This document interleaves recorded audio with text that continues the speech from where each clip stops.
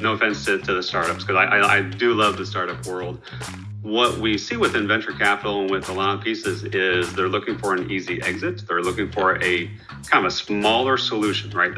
I always call them plus ones. I don't really get excited about the plus ones. Okay. I don't really get excited about, one more feature of a CSPM or one more feature of, pick your favorite piece of it. What we're always looking for, what we really get excited about is that industry-changing technology. Right. It's that new thought. It's the new way of looking at the problem, because that's where the problems really get solved. The Genealogy of Cybersecurity is a new kind of podcast. Here we'll interview notable entrepreneurs, startup advising CISOs, venture capitalists, and more. Our topic? The problems of cybersecurity, new attack surfaces, and innovation across the startup world. Welcome. I'm your cybersecurity analyst, Paul Shomo.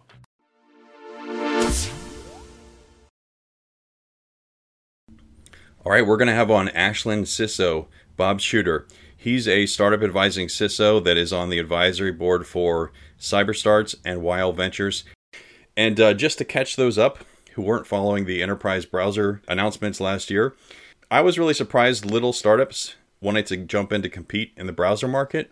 But I didn't notice that in 2019, Microsoft went on Google's Chromium open source codebase. That opens the door for companies to build on top of that codebase, which is going to render the web everywhere, which is going to be able to be installed on all devices.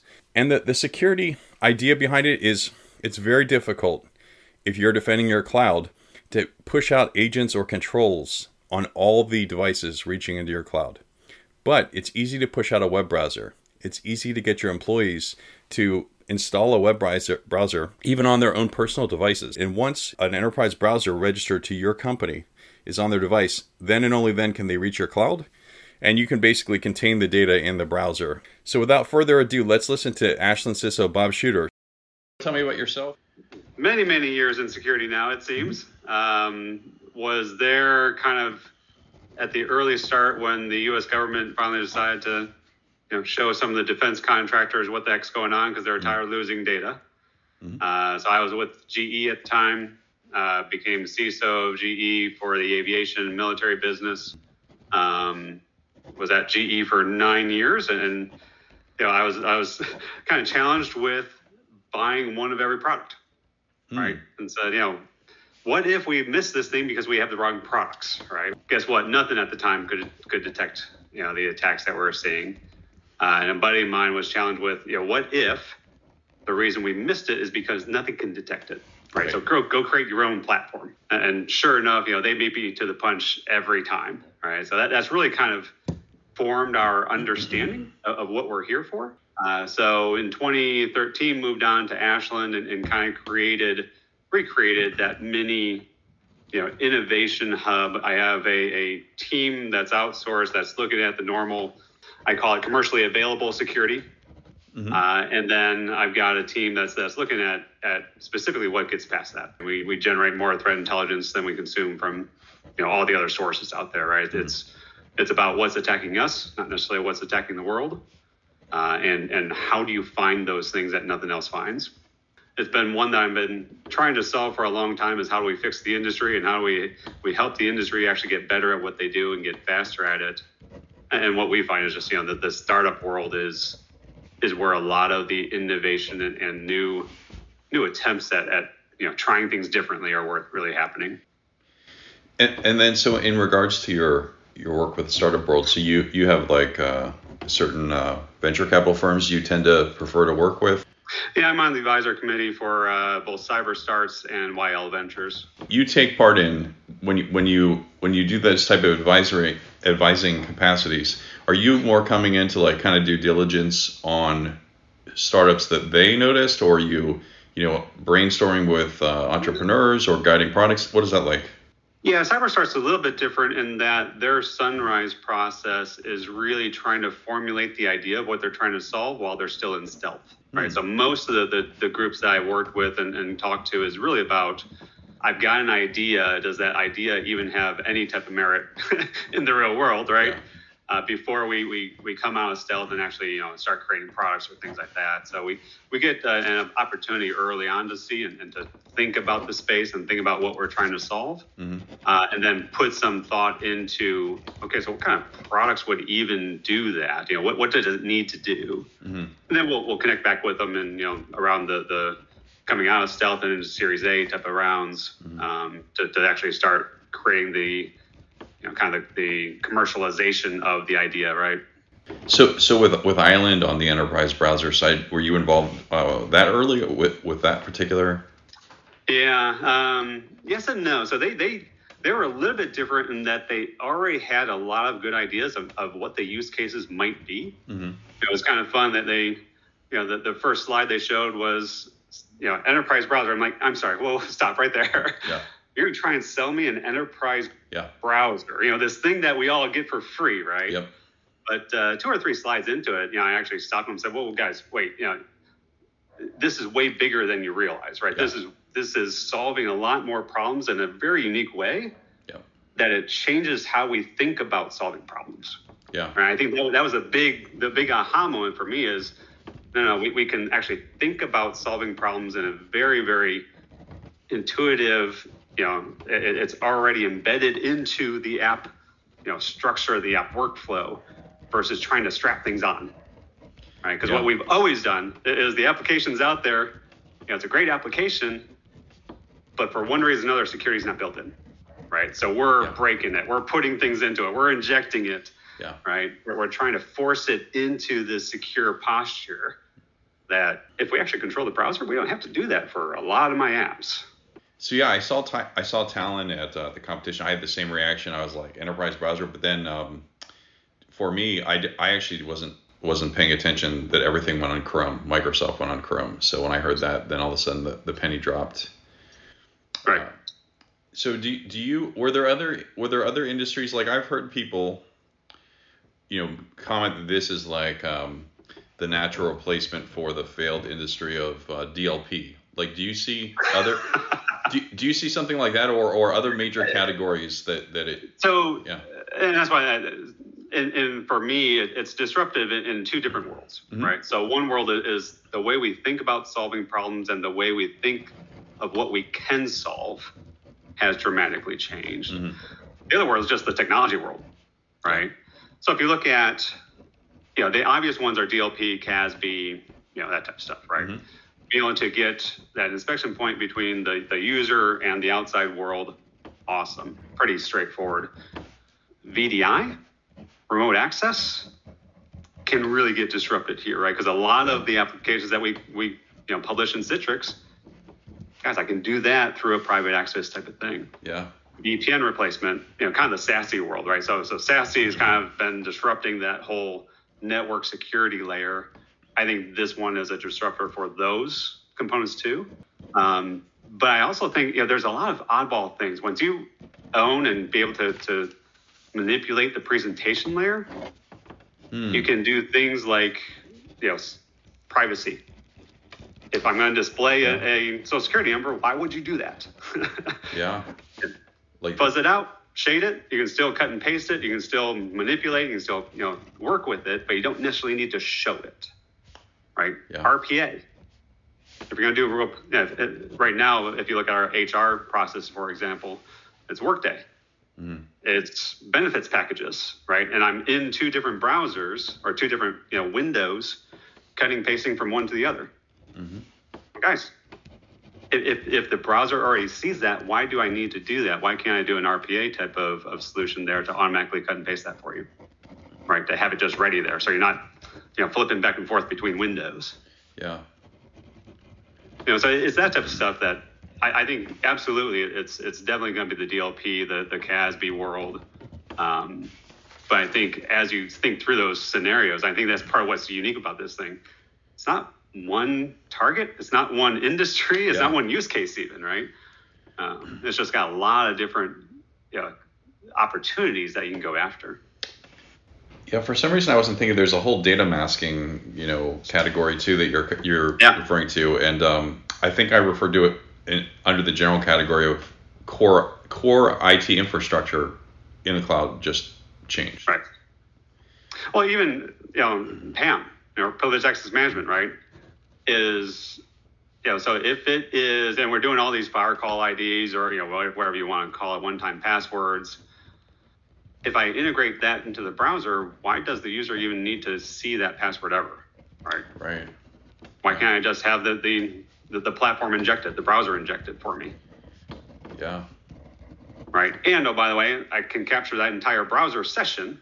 So I can record everything they're doing. I can see everything they're doing, right? I get full visibility into it. And I can ensure that it's coming from, this area that I want. Sorry. I like this one, as you can tell, right? Keep going. So from the interesting use case that we've got, too, is kind of twofold. One, it's certainly the BYOD side. Yeah. Right. So I can't tell you who's on it, but we got a lot of executives doing full bring your own device. Yep. Right. And I think that's a great scenario for them because I just need to load up this browser. Yeah. It's not an agent. It's not going to sit there and watch forever. Yeah. Right. When you need to access it, use the browser itself. The other piece of that, though, and you think about that, is how many untrusted stuff do we have? Right. I came from a world where I had a lot of franchisees. Man, be a great franchisee. You're a third party, we call them tollers, right? Third party manufacturers or warehouses. Give them a browser, right? A lot easier to install that. Mergers and acquisitions. Man, I can give you a browser. Are you guys okay with that? Definitely not an agent. Yeah, can't do agents, can't do connections, can't do all these things, but yeah, I'll do a browser. Right. And what's interesting, when you own that piece of it, you can also control by app or by target what DNS you're using, you can in the middle of browsing change direction here, right? So all of a sudden, you can have applications that are only visible to this browser and nothing else. That's kind of cool stuff. It's completely hidden unless you have the browser that's registered to this company, registered to you, right? Now all of a sudden it's visible and you can get to it. Yeah, I can tell you've thought a lot about the implications of this because, to be honest, I've now talked to two founders of two startups here, and more than one pass on at least one of them, and some of this stuff I don't think they were even talking about. So this is good. Yeah, no, it's just, like I said, it's when I stopped, the island guys, and they're great guys, right? It's just, as you understand how big this is and how much we can do now, because we've been trying to solve a lot of these things forever. So. Also, the idea that you can install a security control this easily, any user can do it. You don't need elevated privileges, and it's amazing no one thought of this before. That's what we all keep on saying. Like, it's so obvious. Of course you do that. Yeah. Why wouldn't you put the inspection? Instead of breaking SSL, trying to inspect then repackaging SSL and getting it back out. You know how much legacy stuff that breaks? You know how many apps that breaks?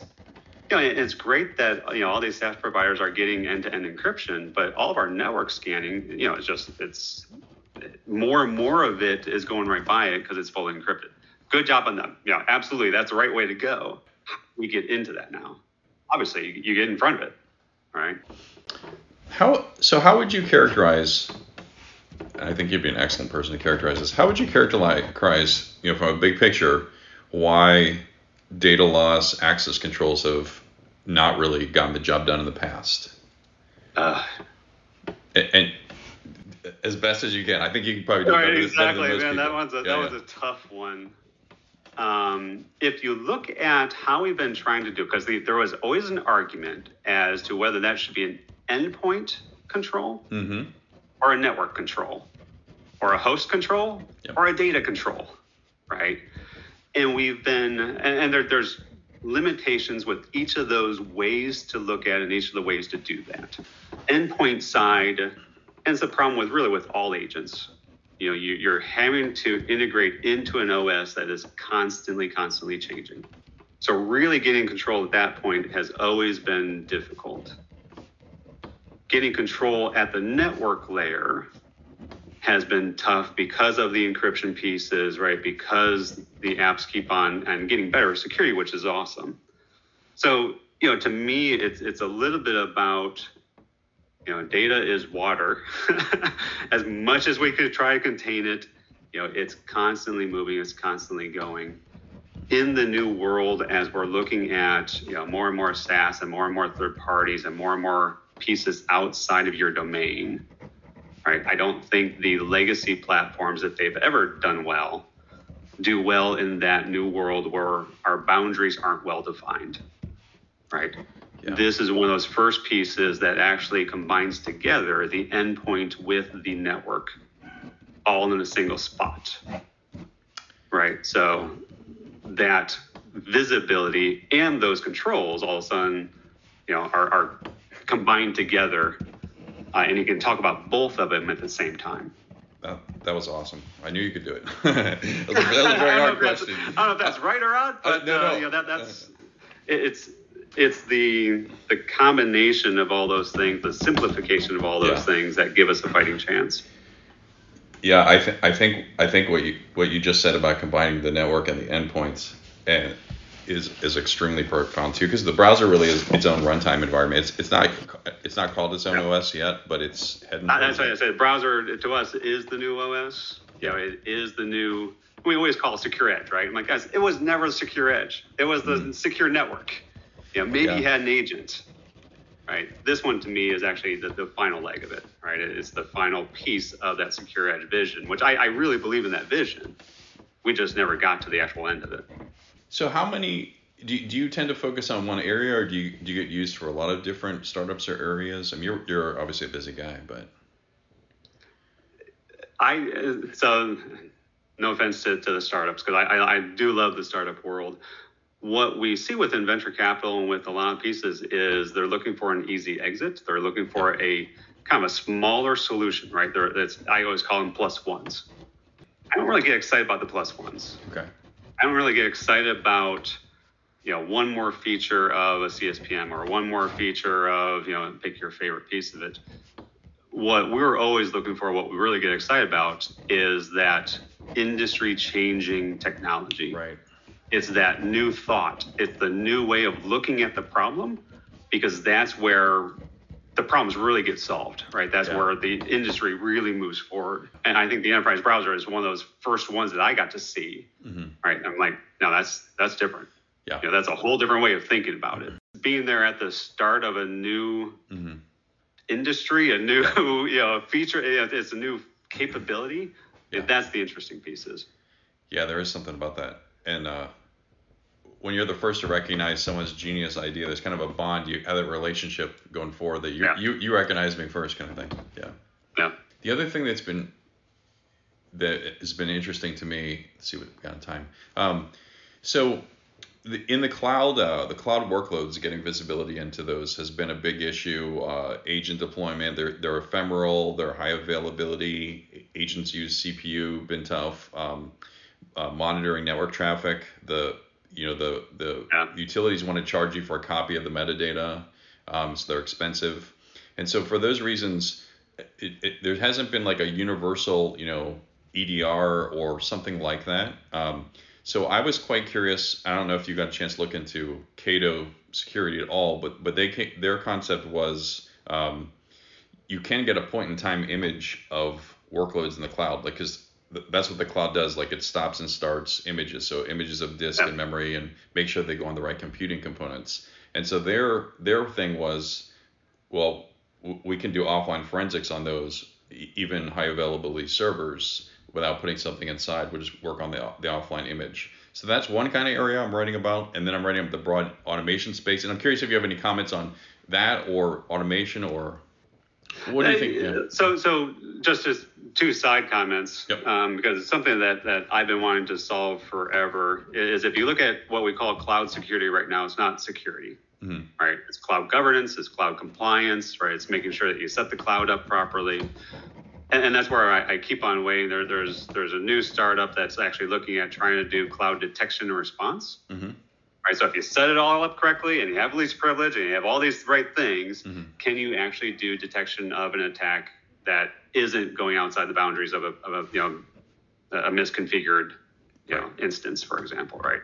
That's interesting to me. I think that's going to be a big piece as we move out of all these legacy data centers. Is how do you start detecting things actually happening? Yeah. The offline forensics piece is interesting. I haven't heard that one yet. Okay. that there could be something there yet because again, how do you do the forensic piece of it after the fact? But Yeah. I'm interested in how do you detect it early on. So there would be, this would be more the response. So you'd have you would know there was some alert, and then you would say, okay, give me the image pop it off, right around that time, then look at it as part of your response. But you get the deep access inside. Yeah, interesting. Yeah. But automation. So our piece on automation is we did SOAR before SOAR was a thing.